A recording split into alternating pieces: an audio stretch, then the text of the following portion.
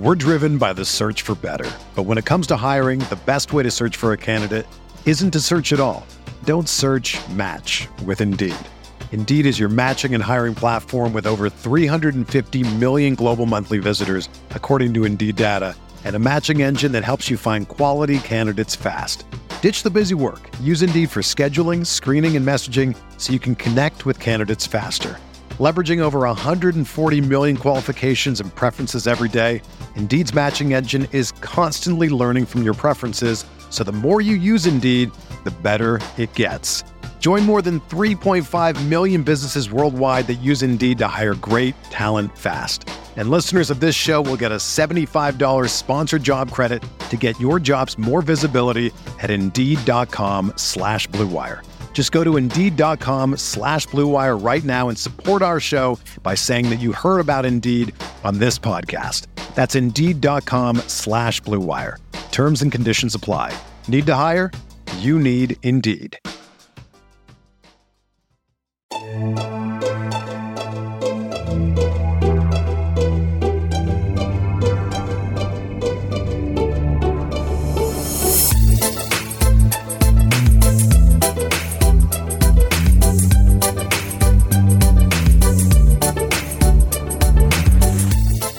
Welcome to Casual Friday.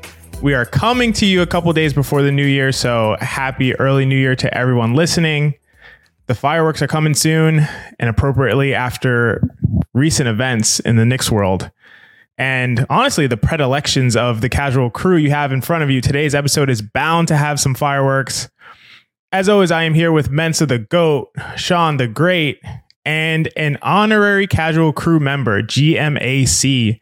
May make an appearance as he is behind the scenes on the ones and twos. GMAC, do you want to hop up and handle some family business? I would love to, XJ. Thank you for pulling me up. Excited to produce the final Casual Friday of 2023. One of the last episodes we're going to do of 2023. I need to, as XJ mentioned, handle some family business. So you might not know this, but we don't just enjoy basketball here at Knicks Film School. We also enjoy the sport of professional football, American professional football. And this season was the first ever fantasy football league that we did at KFS. And I want to commend XJ for his fantasy football championship that he won this past weekend. He defeated one of our interns, Jeremy Goldstein, who has an affinity for Evan Fournier, and we love him anyway. But shout out to XJ on his year one inaugural championship victory. You kind of ran roughshod over the league. I believe you only had 2 losses all season. So is there 3 losses all season, as you pointed out? So XJ, this is your acceptance speech, acknowledged for the people. Congratulations on your win. You'd like to say a few words? Yeah, I appreciate that, GMAC. I wasn't expecting to get a shout out here, so that is very thoughtful. To be honest, I have mixed views on fantasy football as far as how much of it is luck, luck based. And despite my win, I still acknowledge that a lot of it is based on health. You draft players that you think are going to be good, and they may be good, they may not be good, they may be good, and then they may get hurt. And that happens to a ton of people who play in fantasy leagues every year, and everyone knows that. So I had some fortune. My guys stayed healthy. My main guy stayed healthy, especially CD Lamb, who was a complete monster this year. So it was a great season. It was really fun, and I'm looking forward to doing it again. Imagine if whoever wins the title this year for the NBA gets up on the podium and is like, there's a lot of factors involved. There's some luck to it. Jokic does. That's what he did. I don't necessarily believe that I'm the best. We gave him the parade and he had to go home. There's injuries involved. What if Jimmy doesn't get hurt? What if Tatum doesn't get hurt? What if Randall doesn't? It's not a big deal, guys. But thanks anyway. XJ, you finished with over 2,100 points in the league during the regular season, which is nuts over a 14-game season. Shout out to Mensa, by the way, who also went 11-3. Yeah. So had the same regular season record as you, but suffered from the same thing that a lot of us who play fantasy football suffered. And it's that Tyreek Hill got hurt right before the playoffs. So all of us that had Tyreek Hill in all of our leagues this year were completely screwed. And I know I speak on behalf of everybody that got eliminated because Tyreek Hill wasn't available over the last couple of weeks for their fantasy playoffs. So I empathize with you, Mensa. I do want to just say that I would not have won because Jeremy Goldstein, who I played in the semis, he had James Cook and Christian McCaffrey in the fantasy football semis, and those guys combined for 71 points. So there was no way I would have won anyway. Yeah. First of all, in my big money league with all my friends, I had Tyreek Hill and I survived because that's why. And ladies and gentlemen, 2-week playoffs. 2-leg playoffs. Think about it. Number one. Number two, I just want to give a shout out to myself for drafting Calvin Ridley and Joe Mixon in rounds 5 and 6, which basically torpedoed my season. So thank you, Calvin. Thank you, Joe. Thanks for nothing. Sean, where your shout out for the NFL goes to is that the real life football team you root for should probably be the Super Bowl favorite at the moment. We'll see if a matchup between your Ravens and XJ's Dolphins shows up sometime. In fact, they play each other this weekend. I'm not looking forward to this game. Yeah. So we'll see if this is a conference championship game preview. Okay. We talked about the NFL enough. You guys got your shout outs. We had some fun. Now let's, I'm sure, have the opposite of it. Enjoy your show, fellas. Thank you very much, GMAC. That was very much appreciated. A shout out to our fantasy league, which was a ton of fun. And now on to something that may not be very fun. I'm not sure. We got to do a vibe check, as we always do. And I'm going to go around and ask my two compadres what the vibes are like. Let's start with Sean, because I want to give Mensa a second to compose his thoughts. Sean, how are the vibes? Oh man. The vibes are laborious. And the vibes are laborious because it is hard sometimes to watch the things that we have watched. Even though we are a good team, we are 17-13, I believe the record is. I'm sure GMAC will check that, or will keep me honest on that. But, you know, we're above 500. We have lost arguably our most impactful player. Arguably our best player, Hi Busy, is having a career year. And yet there's a certain things that happen that are just very laborious to watch. And I'm sure we will get into those things as this show progresses. But for me, that's what the vibes are. That laborious is a great word to describe the vibes. I will go next and I will let Mensa kind of close it out.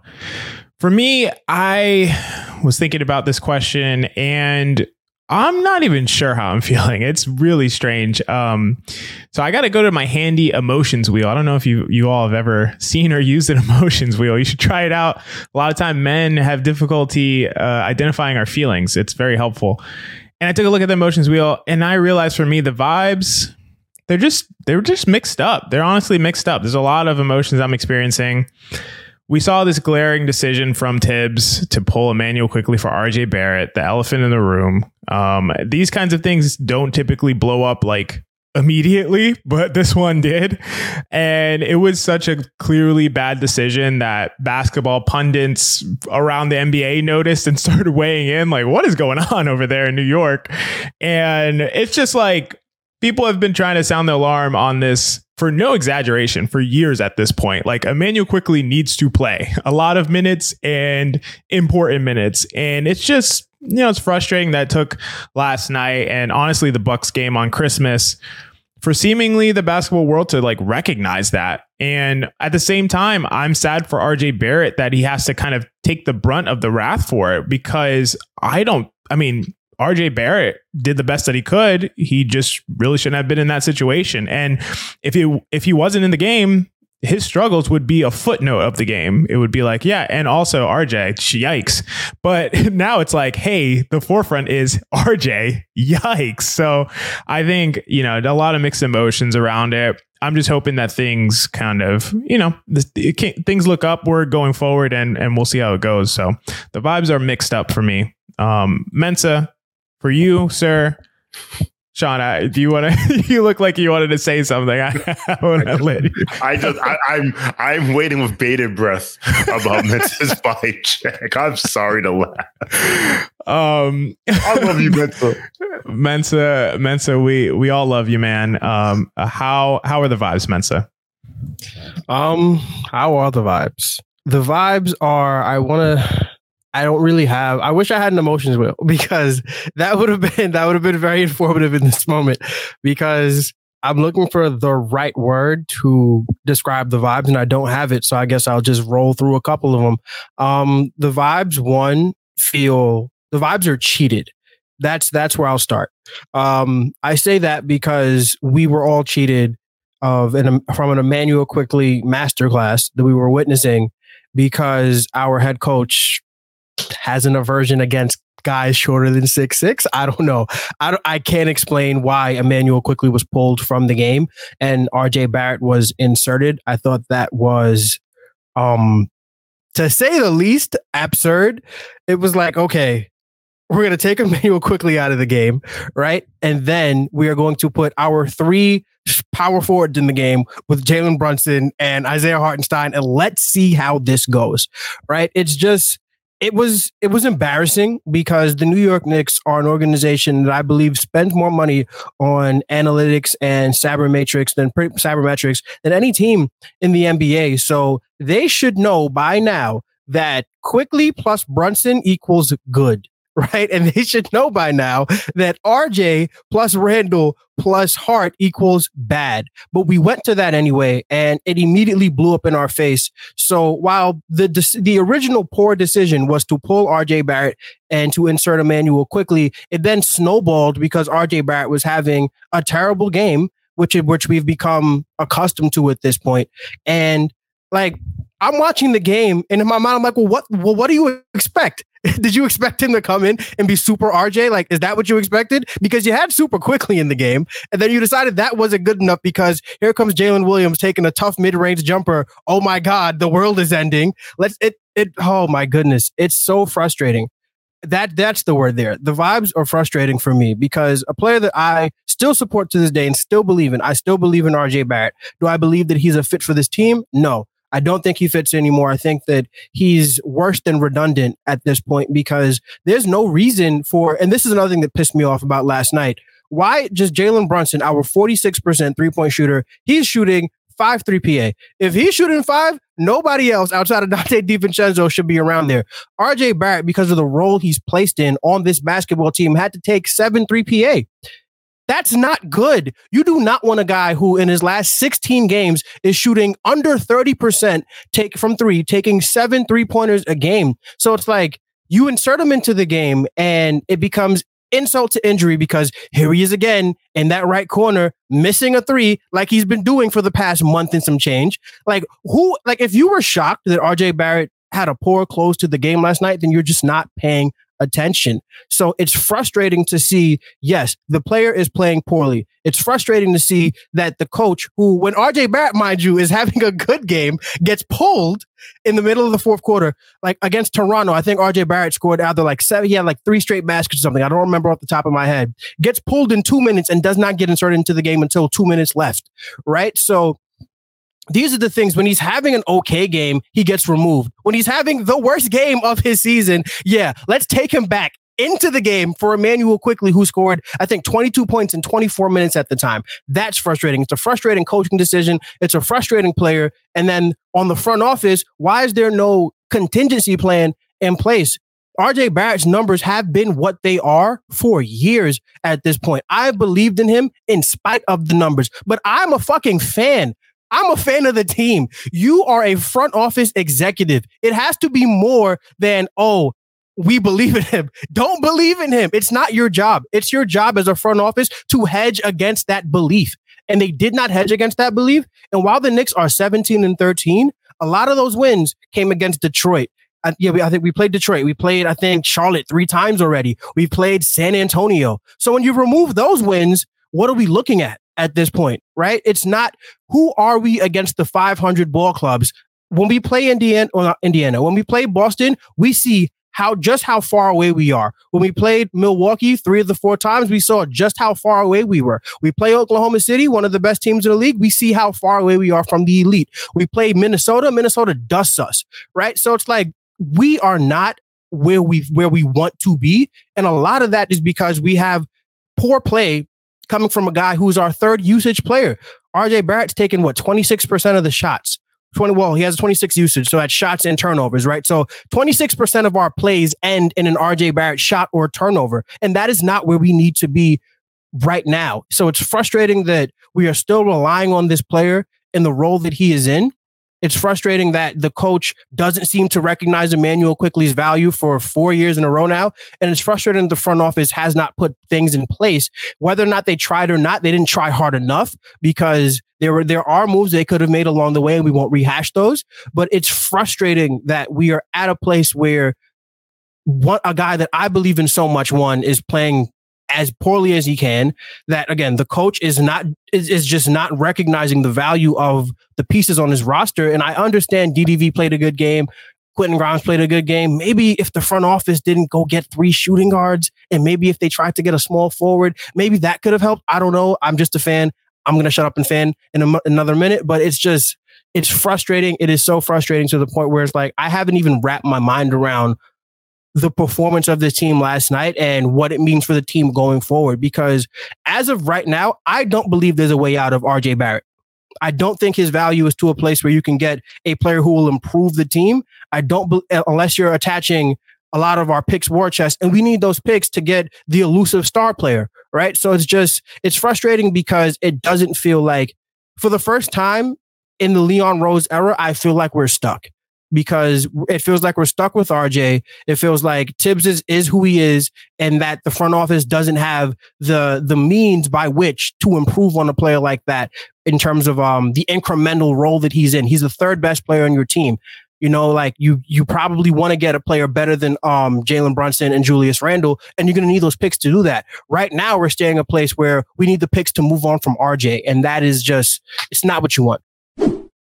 What's up, Knicks fans? Quick break to tell you about AG1. AG1 is a foundational nutrition supplement that supports your body's universal needs, such as gut optimization, stress management, and immune support. Since 2010, AG1 has led the future of foundational nutrition, continuously refining their formula to create a smarter, better way to evaluate your baseline health. Fun fact, I recommended AG1 to all my friends, family, and Mrs. Claudio. We drink AG1 first thing in the morning to make sure we have the energy needed to take on a busy day. There's no debate. AG1 is the supplement I trust to provide the support my body needs daily. If you want to take ownership of your health, it starts with AG1. Try AG1 and get a free 1-year supply of vitamin D3K2 and 5 free AG1 travel packs with your first purchase. Go to drinkag1.com/filmschool. That's drinkag1.com/filmschool. Check it out. That was all extremely well said. I feel very sympathetic with a lot of the very strong emotions that you expressed, Mensa, and I think that they're well-founded as well. I know we're in vibes and we want to move on to the other topics, but I do want to audible for a second and just really drill down on what we were talking about. Sean, because Mensa, I think you make a great point. Like, what is the kind of way out of the RJ Barrett conundrum at this point, And so I am really just like thinking about that myself. Is it you just reduce his minutes and put him in this like minuscule role and just kind of at this point, eat his contract and just hope he can produce in a 20 to 25 minute per game kind of role? Do you keep playing him and running him out there and hoping that he bounces back as we've seen him do at various other points in his career and have good stretches of games? Do you try to trade him and get the Obi Toppin return for him if you can, or attach a pick to move him to another team? What is the way forward for RJ Barrett? I wonder, Sean, what are your thoughts on that? I'm not attaching any picks to get off a player who's 23 years old. While I do think the running joke we like to make is that other teams watch tape also. So when we say things like, well, we can't bench him because his trade value go down. Like, no, his trade value is where it is, no matter whether he plays or doesn't play or starts or doesn't start. Honestly, for me, there's a two-pronged approach. One is, and Mintz and I were discussing this in the KFS faculty chat beforehand, control what you can control. And while I don't believe that RJ Barrett has been placed in the ideal environment for his skill set since the day he became a New York Knick, you have to be better. And I say that because we have seen fits and starts of RJ 7, 8, 9 game stretches where he plays well and the process is there and he makes the right basketball play. He does the things that he's supposed to do. And then for some reason, it just goes away. And that is what he can do. The second thing we can do, I will get to that a little bit later on in the show in our next segment because I don't want to step on it. But there's something else this organization can do to help RJ Barrett, because at the end of the day, it is our job. It is their job as an organization to put their players in the best position to succeed. Yeah, and I have a thought, and I don't want to step on what you might say later as well. So I want to make sure we don't cross any wires there. As far as what I would do with RJ Barrett, which again may come up as we go forward, Sean. And I don't know. We just all have things that we want to see improve. We have things that we want to see change. You know, as we approach the end of the year, we not only reflect on the year that has passed, but we start to look forward to the next year and how we'd like to see things go. You know, we get that fresh start effect and people make their New Year's resolutions. Also, by the way, don't make a New Year's resolution. 90% of New Year's resolutions fail, and it's really hard to stick to something that don't do it. Take my advice, don't do it. But on I have a take about New Year's resolutions. If we have time at the end, we'll get to it. All right. I'll remember and ask you about it. But on that note, our big topic for this episode is to talk about, for 2024, our one big wish for 2024. I think that I can kind of imagine where a couple of us are going with it, but I'm really excited to hear what both of your big wishes are and see how we can see if those things are realities that can move forward. I will go second. So why don't we start with Mensa? Mensa, you were hot. You got going. Do you want to drop on us your one big wish for 2024? Sure. So my one big wish for 2024, because I'm sure somebody else will have a wish for 9.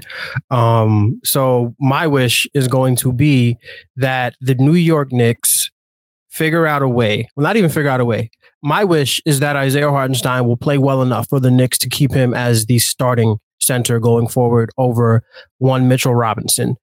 The reason why I'm making this wish is because I haven't checked the numbers for today, but up until last night, Isaiah Hartenstein was, I think, 10th or 11th in the NBA in defensive EPM. And I believe that he gives you more multiplicity in your offense because he works as a passing hub, right? And then he even has like a floater, where Mitchell Robinson's offensive game is really more dunk the ball. And there's a lot of value in that because he gives you what's known as vertical spacing. And Isaiah Hartenstein is not the same vertical spacer, but that's not even the reason why. Well, it's a 2-pronged reason. It's because one, Isaiah Hartenstein is really good. And the other 3-pronged reason. Second would be because Mitchell Robinson over the course of his career just can't stay healthy. And it's kind of hard to tie your wagon to a guy who I think is averaging around like between 50 and 60 games when your defense, especially because of the way Tom Thibodeau likes to coach, his defense is essentially tied to Mitchell Robinson. So I want to remove that from the playing field just because it's kind of a crutch for a guy like Tom Thibodeau. And then third is because Mitchell Robinson has a great contract that can be used going forward to be put in a star trade or trade to upgrade at the small forward. So I think that it's time for us to move on from the Mitchell Robinson experiment. And the only way to do that is for Isaiah Hartenstein to show and prove that he can handle the starting center minutes. And I do believe he can do it. I think he's been really good. I think he'll remain very good. And the most important thing about Isaiah Hartenstein, he doesn't miss games. Isaiah Hartenstein, as a Knick last year, played all 82. Isaiah Hartenstein played every game in the playoffs, and he is playing every game so far this season. I value availability when it comes to basketball players in general. The best ability is availability. Isaiah Hartenstein gives you elite availability, and he's proving to be an elite defender. And I think at the center position, if your center is always available and your center is an elite defender, that is what you want out of your starter. So that is my wish, is that Isaiah Hartenstein will command and keep the starting center role long term. Yeah, I love that. And I largely agree with you. I think it's tough because obviously, like you said, Mitch does so much to impact the game on both ends.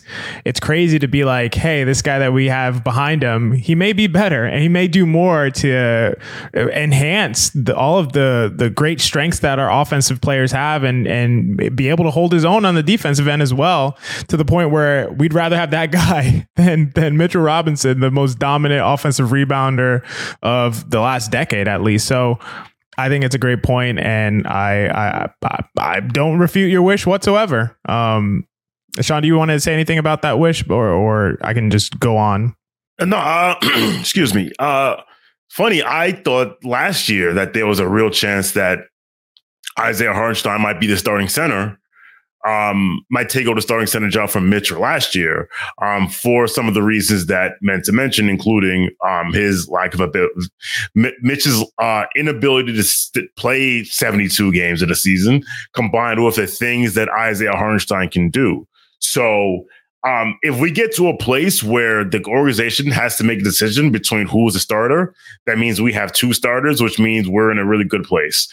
These are problems that I do not mind having. So that's a fair wish. And, you know, as much as it stinks because it's based on the inability of Mitch to stay healthy, and Mitch is a monster when he's on the court, sometimes you kind of have to remove the support.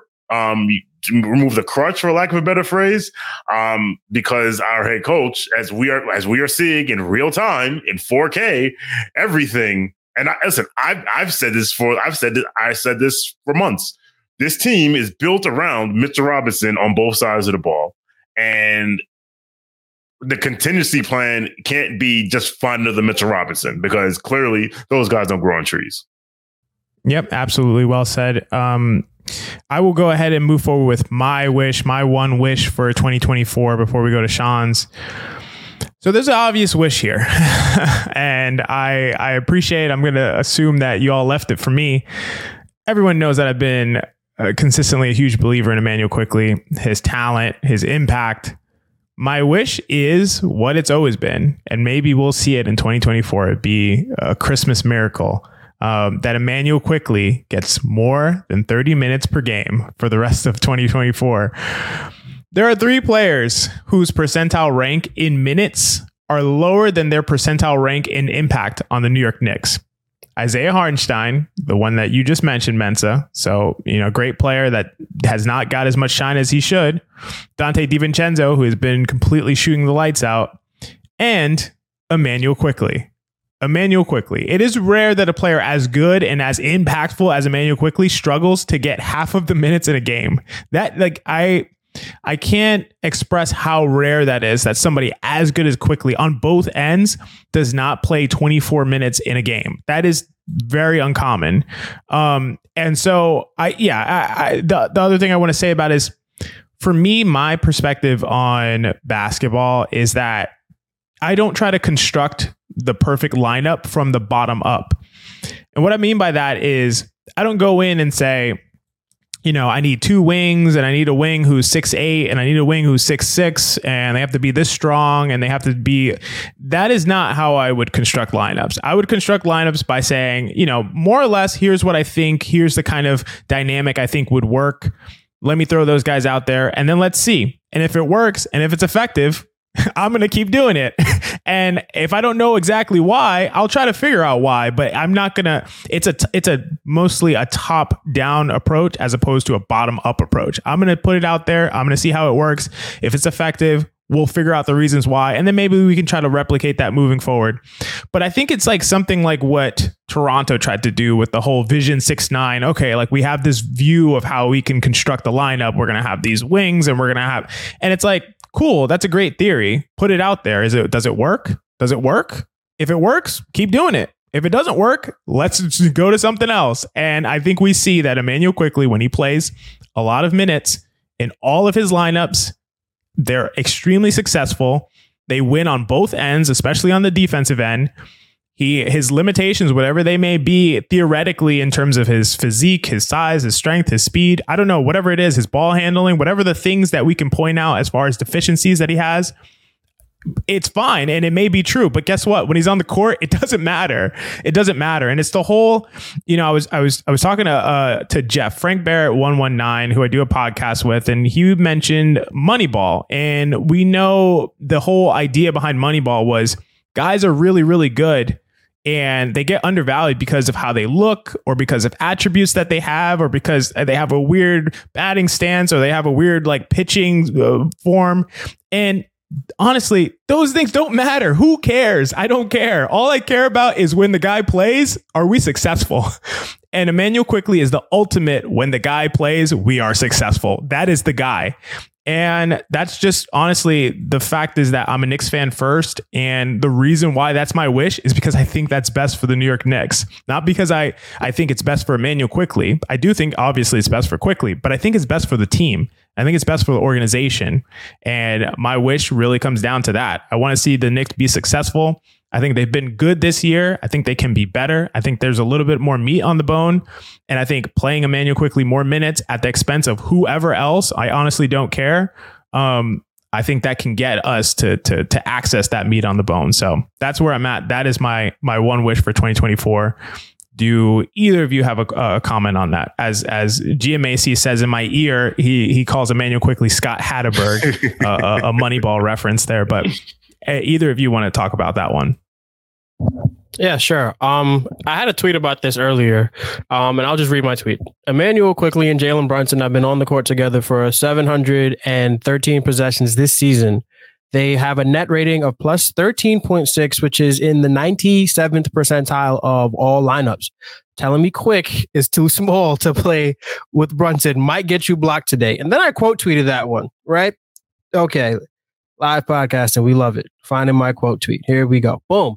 And last year, they shared the court for 1,906 possessions and had a net rating of 12.1. So we are looking between the two. We're looking at about 2,600 possessions plus of data that tell us that Immanuel Quickley plus Jalen Brunson equals good. Play Immanuel Quickley. I do not care that he is not 6'6". I don't care that he can't cross tween with the best of them. I don't care that he's not the best on-ball defender. I don't care about any of that. What I care about, like XJ said, is that when Immanuel Quickley plays basketball, good things happen for my basketball team. I want more good things to happen for my basketball team. And in order for that to happen, Immanuel Quickley will need to see more than 30 minutes. I could not give a rat's ass about the logjam because the logjam does not affect Julius Randle. The logjam does not affect Jalen Brunson, and it should not because they are our best players. The logjam should not affect Immanuel Quickley because he is one of our, say it with me now, best players. It shouldn't affect him. Let it affect everybody else. And for the organization to not understand this, to me, is just shooting ourselves in the foot. And you can't continue to do that because these guys are humans. Immanuel Quickley is a human.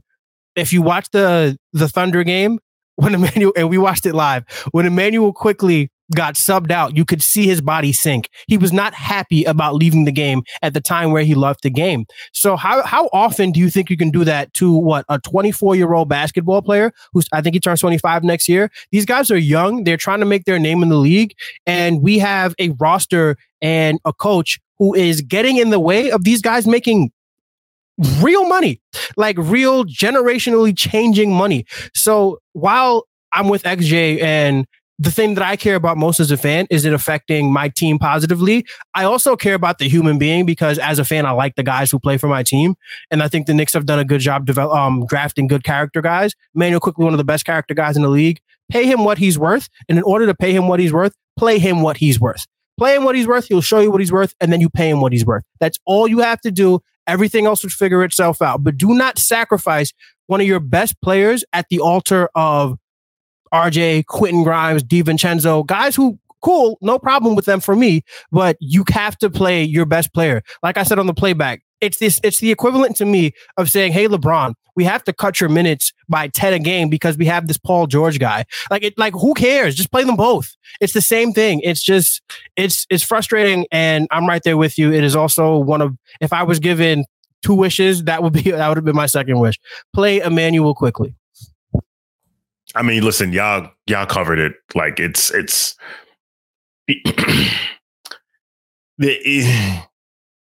as a wise man once said, the game will tell you what to do. The game is telling you what to do. So do it. That's all.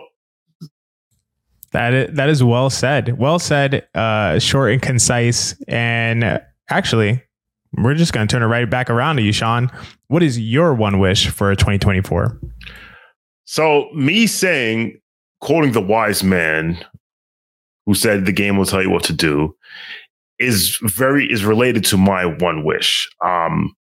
We are recording this on December 28th. You're listening to this on December 29th, which means we are approaching not only New Year's Day, but the first of the month.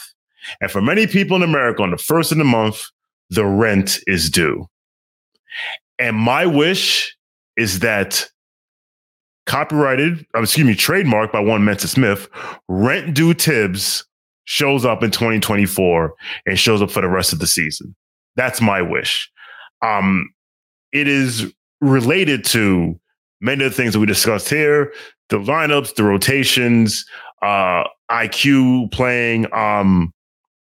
John said on the post game after OKC that Tom Thibodeau is a box checker, and he is one of the best box checkers. And the fact that he reviews every situation, says, okay, in this situation, I'll do this. In this situation, I'll do that. In this situation, I'll do this. And he's right. No one is more prepared than Tom Thibodeau. However, John also said, and this is, if you know John, like, this means a lot coming from him. He said, and I quote, sometimes you got to read the fucking room. And where Tom Thibodeau fails is that he does not read the fucking room. I'm going to read a tweet myself. This tweet is from Frank Barrett, a.k.a. Jeff, who co-hosts the Hot Hand 30 podcast of 1XJ. Please be sure to check that out on all your podcast platforms. And he had this thread last year about Tibbs, last year, but during the 21-22 season, the thumbs down season, whatever you want to call it. And it went over the things, the issues that Tibbs had been facing. And he said, and I'm going to read this, where other better coaches increase flexibility and see what works, Tibbs takes the opposite approach. He knows what works. That is why, despite the fact that Kemba has been benched almost half the season, he's still part of a lineup that's played 100 more minutes than any other. And he tweeted this on March 16th, well after Kemba was out of the lineup. And in his next tweet or in this thread was, this is extremely short-sighted, especially for an average team. We saw how last season. Some argued, quote unquote, it's working, as Elf started every game. But look at the domino effect it created. We signed Kemba because we, quote unquote, needed a backcourt upgrade. Would we have felt this way had IQ started all along? People were asking these questions in March of 2022. We are, as you're listening to this, 2 days away from 2024. Coloring within the lines will only get you so far. It will only get you so far. One of my favorite movies of all time is White Man Can't Jump. And in that movie, Billy Hoyle, played by Woody Harrelson, in a back and forth with Sidney Dean, played by Wesley Snipes, has this quote that it applies to so many things in life. He says to Sidney Dean, you'd rather look good and lose than look bad and win. And I've said this for the longest. There's a story that Tom Thibodeau loves winning and he wants to win every game. And I push back on that because I say it's not that Tom Thibodeau wants to win every game. It's he wants to not lose every game, because that is why you decide to put RJ Barrett in for Emmanuel Quickly, who has 22 points on 10 shot attempts, because, and as he said in the post game, it was the size. They wanted the size.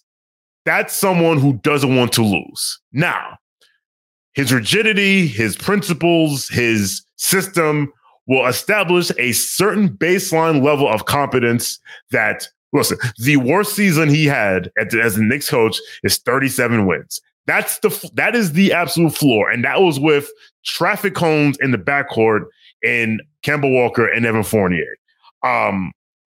But it's just at some point, like, that shit is going to get you fired. Because at some point, you're going to have to read the room. And the frustrating part about it is we have seen Tibbs make the changes needed when his back is against the wall, when he's cornered, where he's damn near shit out of luck. So it's frustrating, very similar to RJ when we say, like, RJ, we've seen you do these things, but then you go back to this. Tibbs, we've seen you do the things that the game is telling you to do, but you don't do it. And for me, that is for someone who, again, doesn't want to win as much as he wants to not lose. Because if he loses, it's like, well, you know, I went with this and it didn't work, but I know it works. So guess what? Maybe if I had OG Anunoby, this would have worked out, but I don't. Well, guess what, Tom? You don't have OG Anunoby. He's not walking through that door, partially because we're suing them. So guess what? Listen, I've always said that there are A coaches, B coaches, and C coaches. The C coaches, the C stands for can't coach. The A coaches and the B coaches, those are the guys you can win with. But the B coaches, they want to do things a certain way. They have a system. They have a process. They have a style. And everything has to fit in that style. If it doesn't go wrong, it's not them. It has to be them. It can't be me, because I know it works, because this is my system. The A coaches say, this is what I have. Let me put my guys in the best position to succeed, instead of just running my shit because I know it works. Now, you can win with the B coach. Listen, if you ask me, Frank Vogel's a B coach. If you ask me, what's the dude from Milwaukee? Mike Budenholzer is a B coach. Byron Scott went to the NBA Finals 2 years in a row, and you're not going to tell me that he's an A coach. But you can win with B coaches, but there's a reason why they're B coaches and they're not A coaches. Earlier, you mentioned Mensa about Isaiah Hartenstein being a starting center. There is things that Isaiah Hartenstein can do, but we don't. And listen, I'm not. And let me say this, because now it sounds like I'm ranting, I'm angry, whatever. Like, I'm not going to sit here and blame Tom Thibodeau for all the issues of this organization like some people do, because that's ridiculous. And I'm not going to say he's a bad coach, because that's absolutely insane. But the clock is about to get late real early, and when I see, like, and it's just like, yes, the roster construction is flawed. We have 6 shooting guards. Our backup point guard is 6'4". Our 3-and-D wing shoots 32% from 3 and plays defense so every so often. Our point guard, who's amazing, gets killed on defense. The roster construction leaves something to be desired. But there are things you can do. But you know what? We never see 3-guard lineups. We never see small ball. We never see Julius at the 5. We never see, like, we just never see these. We just never see these things. Like, so at some point, like, if I'm just saying that, like, this shit is cool being 4 games over 500. And listen, I'm one of the people who on the internet say, like, listen, I remember what it like used to be like before he got here, and I don't want to go back to that shit, right? But at some point, it can't just be like, well, he made us better. Like, you got to take the next step. And part of the next step is Thibodeau looking in the mirror and saying, like, don't wait until James Dolan is calling you to his office to ream you out. Say, like, all right, for us to get where we need to be, this is what we need to do. So my one wish is that I see rent due Tibbs way, way sooner than we should. Yeah, I think that's great. I would, if this mic wasn't expensive technical equipment that we need to do our jobs, I'd tell you to drop it, because I think that was really great. I'm not going to add too much to it because I have a feeling that the Tibbs conversation may come up as we continue on the pod. We are going to round out the pod with two of our typical segments that we do every week, shout outs and unserious. And, I'm not sure Tibbs may make an appearance in one of those segments, but probably not this one. Welcome to shout outs. We give a shout out to somebody who in the Knicks universe, we think is deserving of one, and we think has done a good job or done something interesting or special over the last little while since our last Casual Friday. For me, mine is a more subdued one. It's going to be pretty short and concise. Mine is a shout out to Donte DiVincenzo. And the reason why I want to shout out Donte is the guy has just come in and just done his job. He has been quiet. He has not said a word. He has not asked for touches. He has not asked for minutes. He is currently averaging 21 minutes per game, which is the lowest since his rookie season. He has about a 17 usage when he's out there. The guy is just out there doing his role, playing defense really hard, causing turnovers, is in the 90th percentile in steal percentage, is shooting the complete lights out, 46% from three, the highest of his career. He is able to play off of Julius Randle. He's able to play off of Jalen Brunson. He's in some of our best lineups with the Nova crew and plays really well, basically against, next to anybody he's with. Is a really good rebounder for his size, does everything he can to impact the game, and you don't hear a peep out of him. He's just kind of even keel, does a little wild thing every now and then, like trying to dunk on somebody from the free throw line, but he is fearless. He's assertive. He plays his role. He doesn't complain. And I think he just deserves a shout out because those guys kind of go unheralded around the NBA where, they're not too loud. They're not too boisterous. They're just kind of doing their job and executing. And I think it's really upon us to elevate those guys and point out the fact that they're doing that at a high level. And it seems simple, but it is rare. It is rare. And we know a bunch of guys across the league who are not able to do their jobs at a high level and execute their roles really to perfection as Donte DiVincenzo has. He has improved from the earlier in the season when I think he had a slow start and has kind of consistently gotten better in almost a linear fashion, just better and better and better as he's been thrust into the starting lineup. He has had no drop off. And yeah, I just want to give a shout out to Donte DiVincenzo for that reason.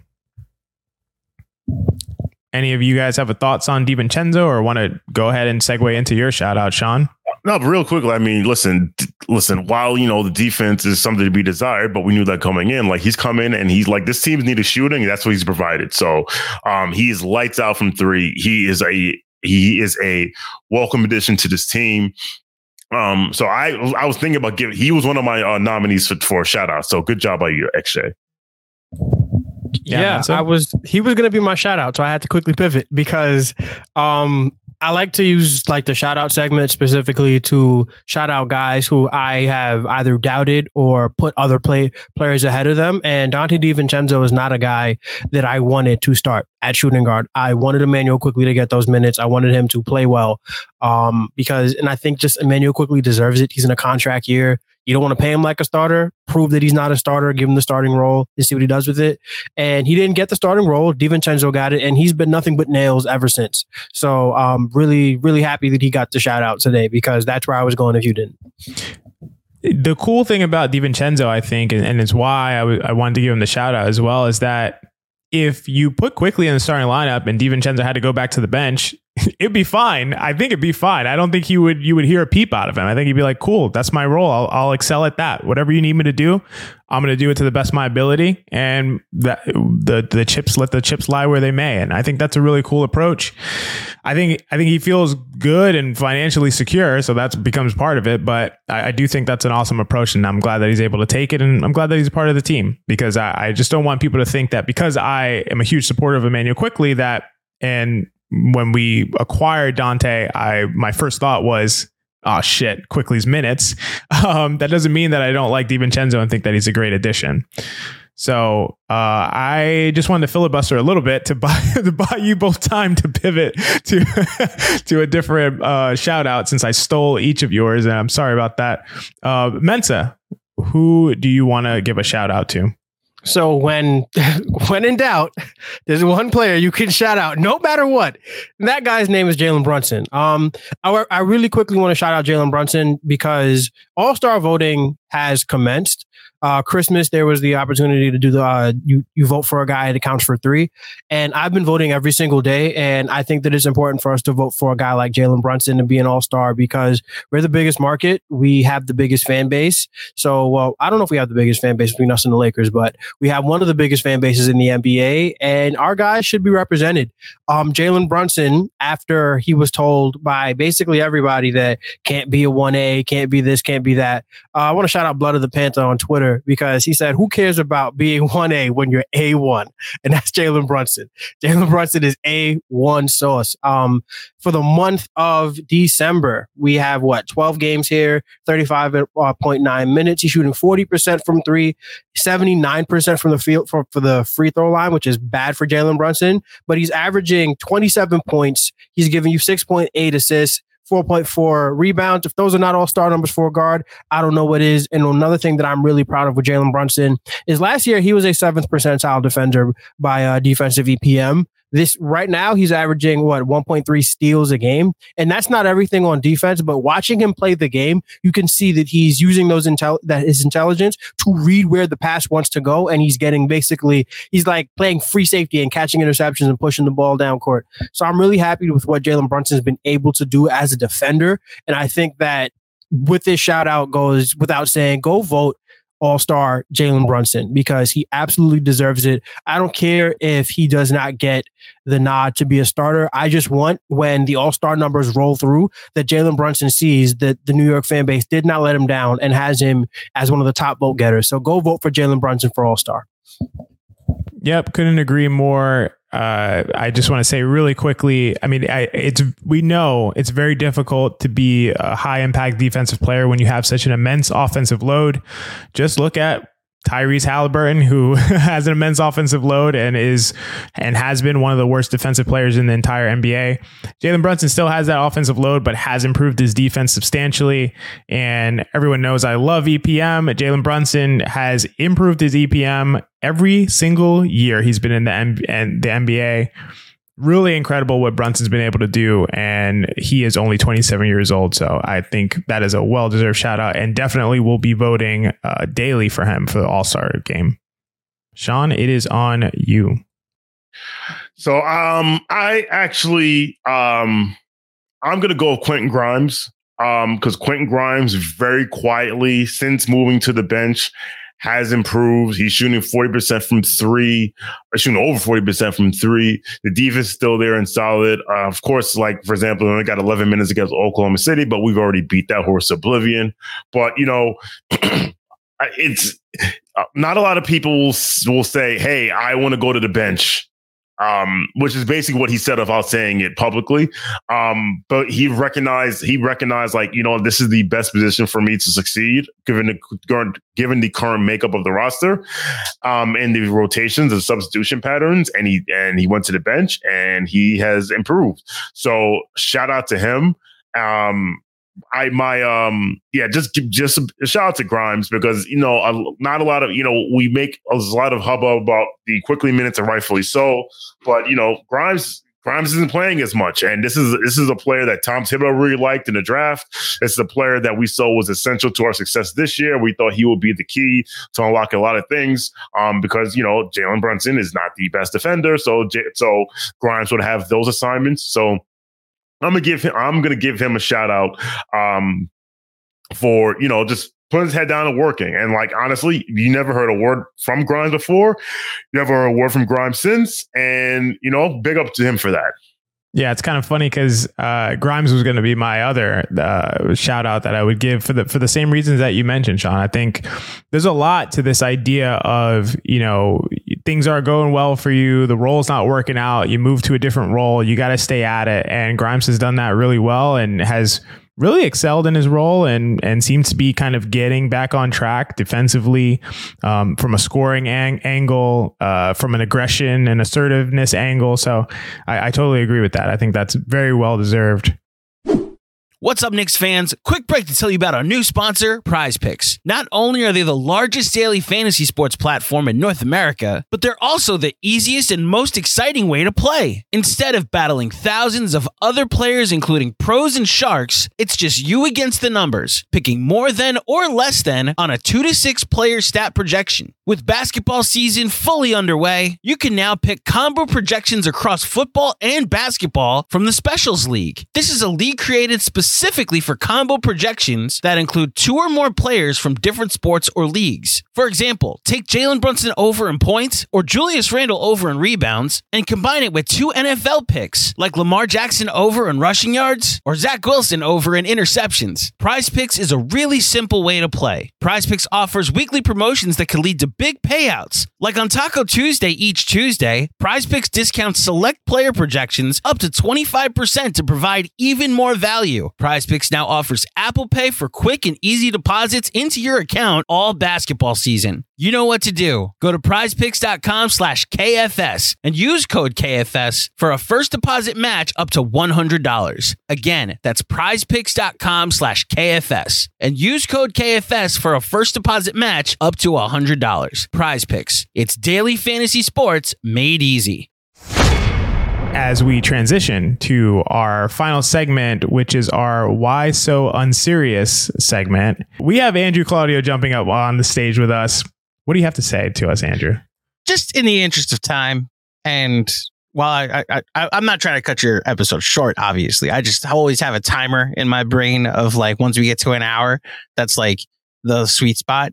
And I think I speak on behalf of the entire casual crew, unless you have someone else you'd like to go to. We could collectively ask Tom Thibodeau, why so unserious, sir? And I'm like, I'm joining in on the chorus. I've just talked to way too many intelligent people over the last couple of days, you 3 included, that are like, all right, well, why so unserious? Like that RJ sub was bad. The RJ sub on Christmas was bad.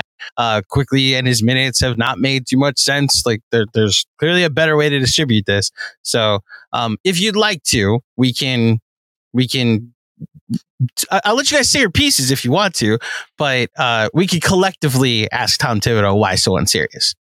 Well, I already lit his ass up about 10 minutes ago. Oh, yes. So I know. I'll yield the floor to XJ and Mensa. So when Sean went, I was like, let me not respond because one of us is going to give it to Tibbs, if not both of us. So I'm totally on board. And in fact, Andrew, I would love if you stayed up with us because I'd love to hear you join in on the chorus for the Why So Unserious about Tom Thibodeau. So fire him. Fire his ass into the sun. Okay. He's not just a C coach, he's a D coach, as in don't want you to be my coach anymore. Now, look, here's the rock and the hard place I continue to find myself in when evaluating this head coach, because I believe Rent Dude Tibbs has existed a lot more than we give it credit for. I believe that the baseline culture that every single freaking team that comes in to play the Knicks that says like, oh, they're a tough team to play, they're physical, and then we go and watch like what the Pistons are and watch what like the lowest hanging of fruit and watch what Atlanta is and watch what these other teams that are stumbling through their 82 game schedule are. And it's like, okay, I know my team's well coached. I know my team plays hard. I know that's not like a baseline I could expect for every team. And I appreciate that that's what my coach has brought to this. I also wish Immanuel Quickley would play more. Like it's very much a 2 things can be true. And while I do think that the logjam, man, like the RJ of it all is getting very scary. Like Mensa, I love you. The stat that you'll hear it on the pregame pod when it drops after this episode, but I went on Fred Katz's Cats and Shoot today to help him. I facilitated the mailbag questions his way, and he quoted RJ Barrett's stats since the migraines or since the Monstars took his powers. And I had just recently looked those stats up, so like we both joined in together to quote them. He has a 43.9 effective field goal percentage in those 18 games since the migraines. on a 26.6 true usage rate over the time. So he's got the third highest usage in that time, and he's got an effective field goal percentage under 44.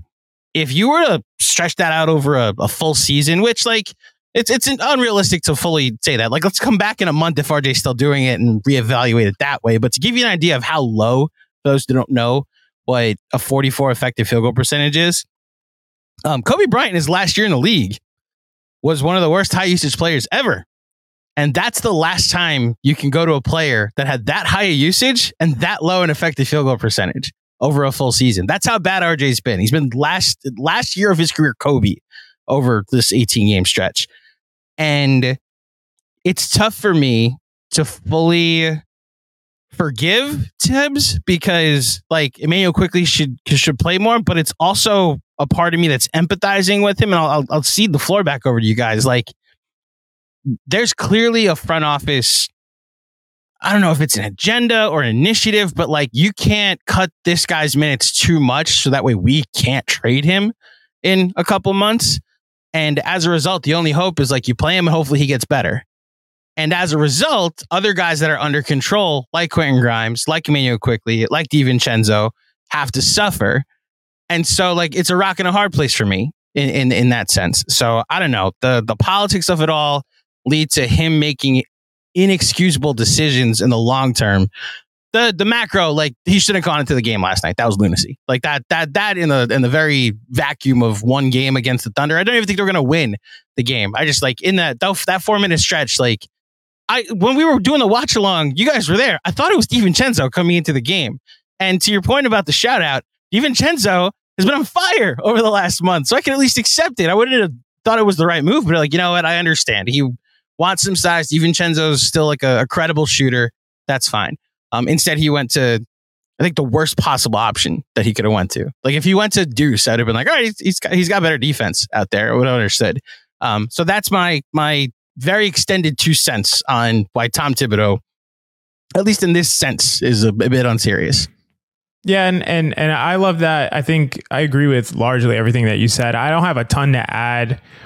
What I have to add is, I mean, I will say Tibbs was put in a difficult, precarious situation, and I believe that occurred as soon as the DiVincenzo signing happened. Like, it was immediately like, hey, there's this minutes log jam, what are we going to do about it? And Tibbs is going to have to figure something out.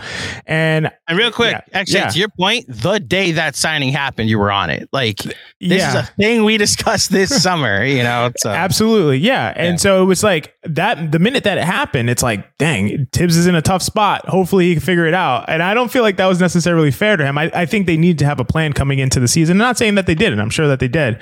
But the way that he handles situations like the OKC game, I think that is just, it just reflects a level of kind of stubbornness that I just think rears its ugly head occasionally. And when it does, it feels so egregious. And it's like, listen, I know that this is your philosophy and your principle about basketball, but at the same time, you want to win this game. Knicks fans want to win this game.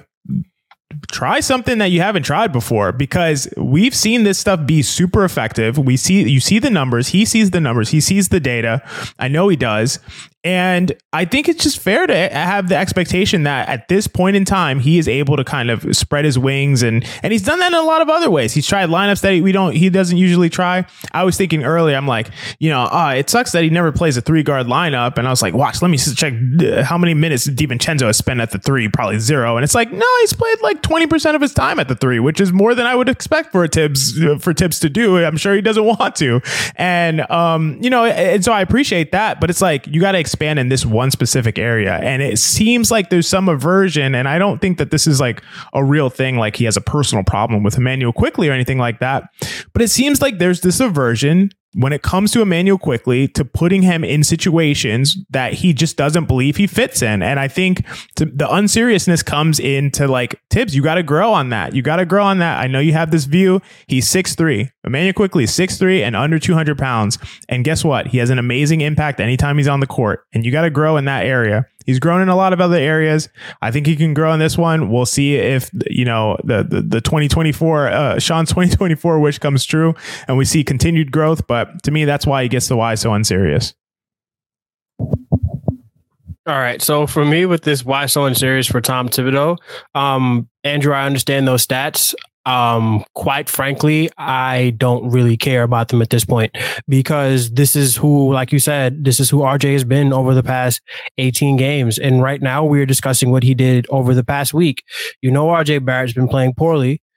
He gives you one good game every 3 or 4 at this point, and he gave you a good game on Christmas. He wasn't giving you the good game the day after. That has been the law of averages. Another thing that we don't discuss because it's faux pas, I guess. One of the reasons the RJ Randall Hart stuff doesn't work is not just that RJ Barrett has been bad, but the other reason is that lineup extrapolates his bad play because Julius ain't shooting that shit. Hart ain't shooting that shit. So you know who has to shoot that shit? RJ Barrett. And you know what RJ Barrett can't do right now? Shoot that shit. So why are you putting him on the court with these guys? It was such a poor decision, which is why at this point, I don't care that RJ Barrett has been playing poorly because you know this by now. You know he's been playing poorly. And the decision and the lineups to play just make him worse. So it's like, if the front office, yes, the front office has something to do with this. Of course, we cannot ignore that element of it. But you did not have to put him back into the basketball game. When we were live watching the Oklahoma City game, and you thought it was DiVincenzo going in, me too. And then I saw RJ Barrett, my heart sunk. That's where we're at. Like, it's universally known that he should not be entering games in the clutch, especially not over a boiling hot Immanuel Quickley. So what are we doing at this point? There is no excuse.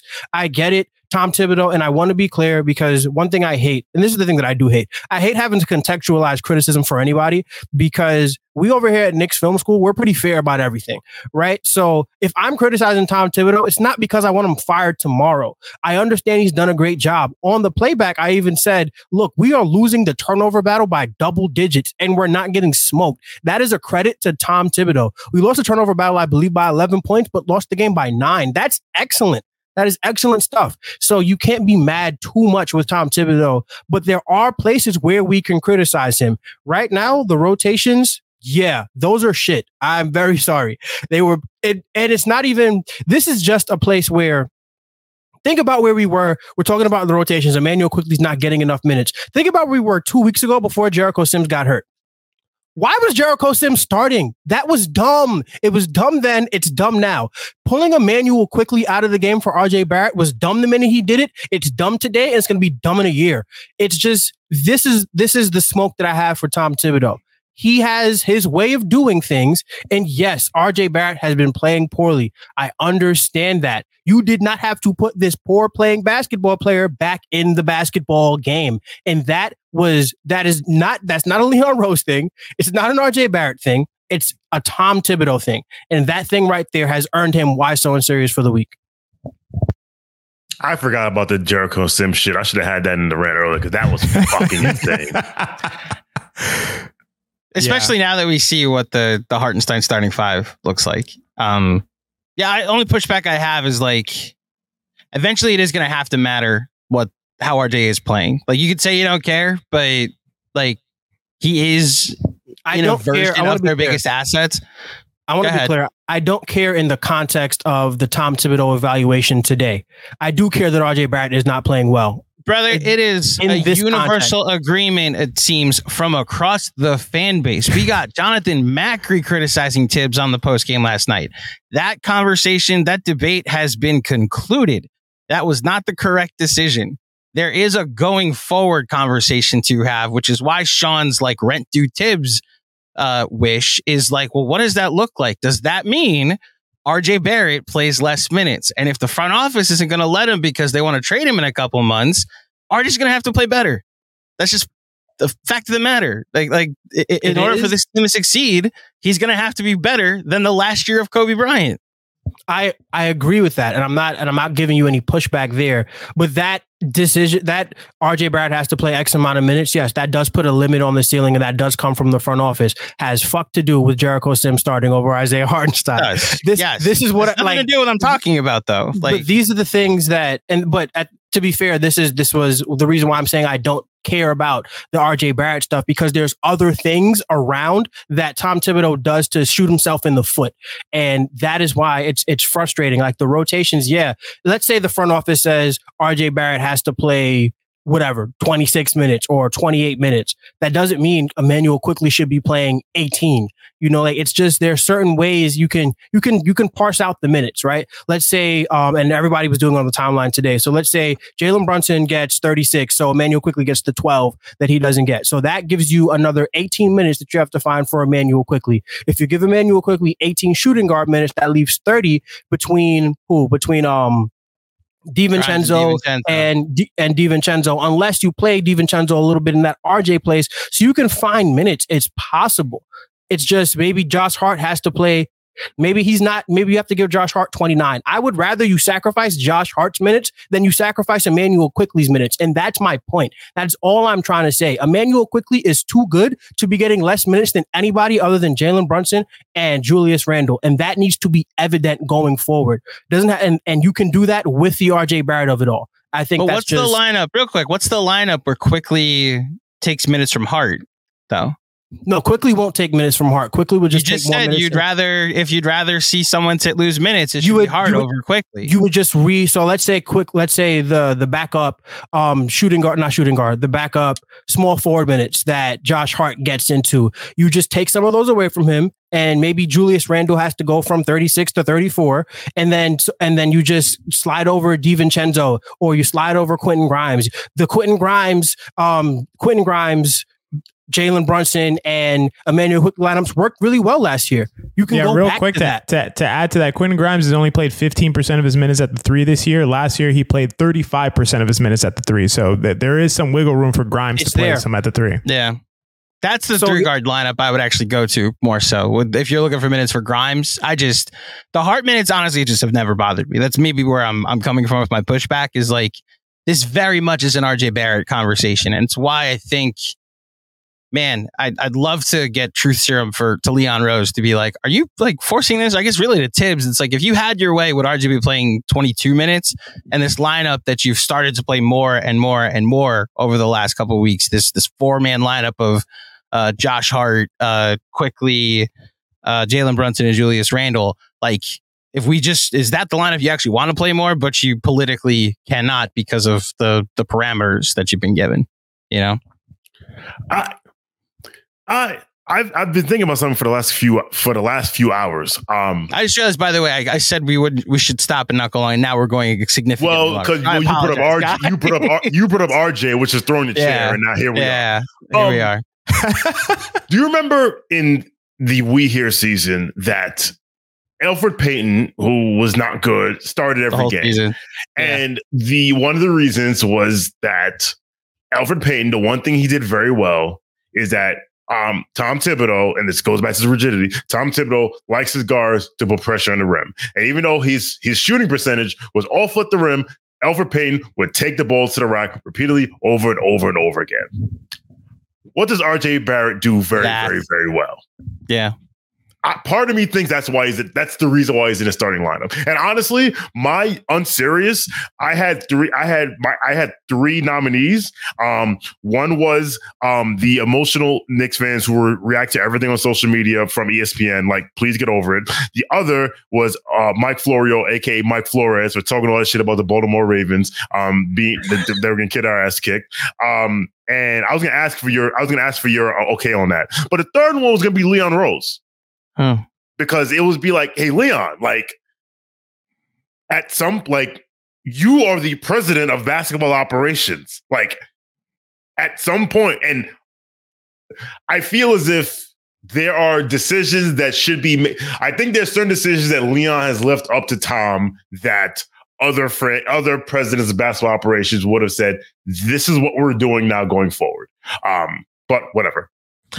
Real quick to Mensa's point about like the Knicks spend more money than anybody else on analytics. That's been a reported fact.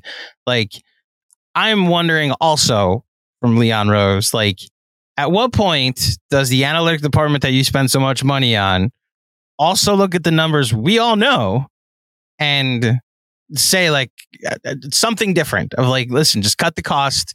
He's a 20-minute player. And look, what I'm hoping is that RJ plays good enough that we don't have to have this conversation. And it's just like, we have 9 really good basketball players and we have very few minutes to distribute to all of them. Like that's really a good problem for the Knicks. I think it's very clear where Quickley's additional minutes should come from, though, at least from my perspective. And I guess we'll see how serious either Leon Rose or Tibbs are over the next month or so. I find it funny that we went from a collective why so unserious for Tibbs, and it ended up being why so unserious for Tibbs, Leon Rose, and RJ Barrett, and Mike Florio. And Mike Florio somehow got thrown into it. But I think these are all great points. This is just to get a wrangle on this conversation. This is going to be an ongoing dialogue. Like, this is the end of 2023, and we're really early into the season.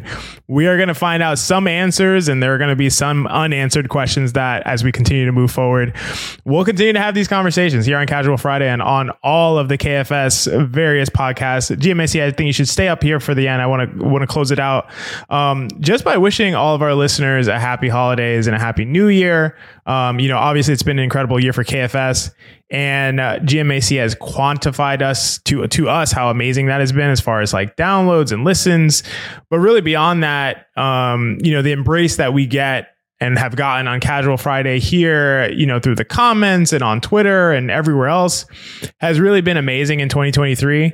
I actually just looked it up. I was doing this while someone was talking. Sorry, I was listening passively. The first Casual Friday took place. the first Casual Friday took place in January of 2023. So Casual Friday has only been ongoing in 2023. It actually did not start in 2022 of last season. So I'm not going to say which day it premiered because it is a day in January. That's not a good date in the history of this country. So I'm not going to specify. At least I know where I was on that day. I was recording a podcast. Wait, that's real? The first Casual Friday was January 6th? January 6th of 2023. Chill. 2023. Right, but yes, it was on January 6th. Yeah. Can we reclaim that, by the way, Mintz? I know you'll be in my court here. Like, January 6th, 2022 was the day of the RJ Barrett buzzer beater against the Celtics. That's the January 6th I acknowledge, sir. Oh, yes. Okay.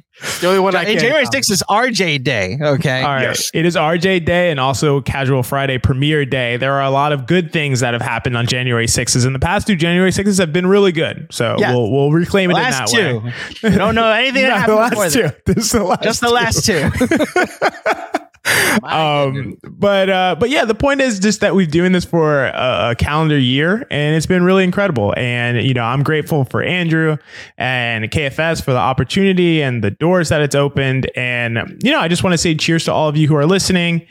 And I hope you all are as excited about 2024 as I and we are, and continue to tune into all of the amazing KFS content that we have coming for you to you in 2024. So, any last words from any of the 3 of you? I have one. Sean, what's your theory about New Year's resolutions? I actually believe, and I figured this out this year, that a New Year's resolution is actually a 2-year process. And I think we put a lot of pressure on ourselves to achieve what we want to achieve in 1 year.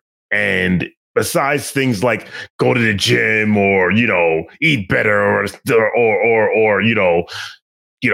whatever, simple things like I'm going to clean, I'm going to be not as messy, or I'm going to be better at work or whatever. I think it's a 2-year process. And I say that because my New Year's resolution for 2023 was I actually wanted to achieve balance, because I felt like my life was like unbalanced because there's so much stuff going on. Like I'm a father, I'm a husband, I got work, I got KFS, I got things like to do, whatever. And shout out to Cedric Shine, because I told him about this. He was like, you should aim for clarity, because if you find clarity, you will achieve balance. And I was like, bet. It took me 9 months to figure out what the clarity to get that clarity to move towards balance. And I think many people will say to themselves, you know what? I failed. I didn't get it. It's whatever. But I realized, like, no, it took me 9 months to get here, but I got here. And now I can use the next 15 months, the rest of 2023 and going to 2024 to achieve it. So a New Year's resolution can be a 2-year process. It could be a 3-year process. It could be a 4-year process. Don't put too much pressure on yourself to achieve everything you want to achieve in 365 days. Because when do we really achieve everything that we want to do in a calendar year? Yeah, that's totally valid. Excellent. I like that. I think that's a very optimistic way to look at it, and probably more realistic than the singular New Year's resolution from January to December. So I like it. Yeah, I'm so probably gonna fail at my New Year's resolution anyway. Like even if it takes a year or two. Like I got to be honest. Like a couple of years ago, I kind of stopped with the New Year's resolution thing because, like, I very much believe like it's usually a cleaner thing that a lot of people do with January 1st is the day to start something because it's the first day of the year. I've come to learn that I just need to one day decide to do it and then it'll start. You know, I think that's a better philosophy for people. Just decide one day to do it and then stick with it. It can, like, January 1st can be the impetus, but I think what happens to a lot of people is that they don't achieve it and then they move on to something else the next year, and they don't achieve it and they move on to something else next year. And it's like, and then 5 years later, you have 5 things you started that you didn't finish. It was like, well, what if you had just stuck with one of them and said, oh shit, it's December 31st. Fuck that. That's over. Let me move on to something else. If you're stuck with it, maybe at the end of 2 years, you would have achieved it. But to your point, you're right. Like, you don't need, like, it doesn't have to be January 1st. Like, there are people that say like, oh, I'm going to eat better. And then it's August and it's like, well, I'm going to wait 4 months to start. Like, no, you can start tomorrow. So I totally hear you. January 1st, you're like, I'm going to eat better. And by January 6th, it's just one big mess. And you just don't know what to do with that big mess on January 6th. Yeah, that's an unfortunate reference. Anyway, here's the other thing. I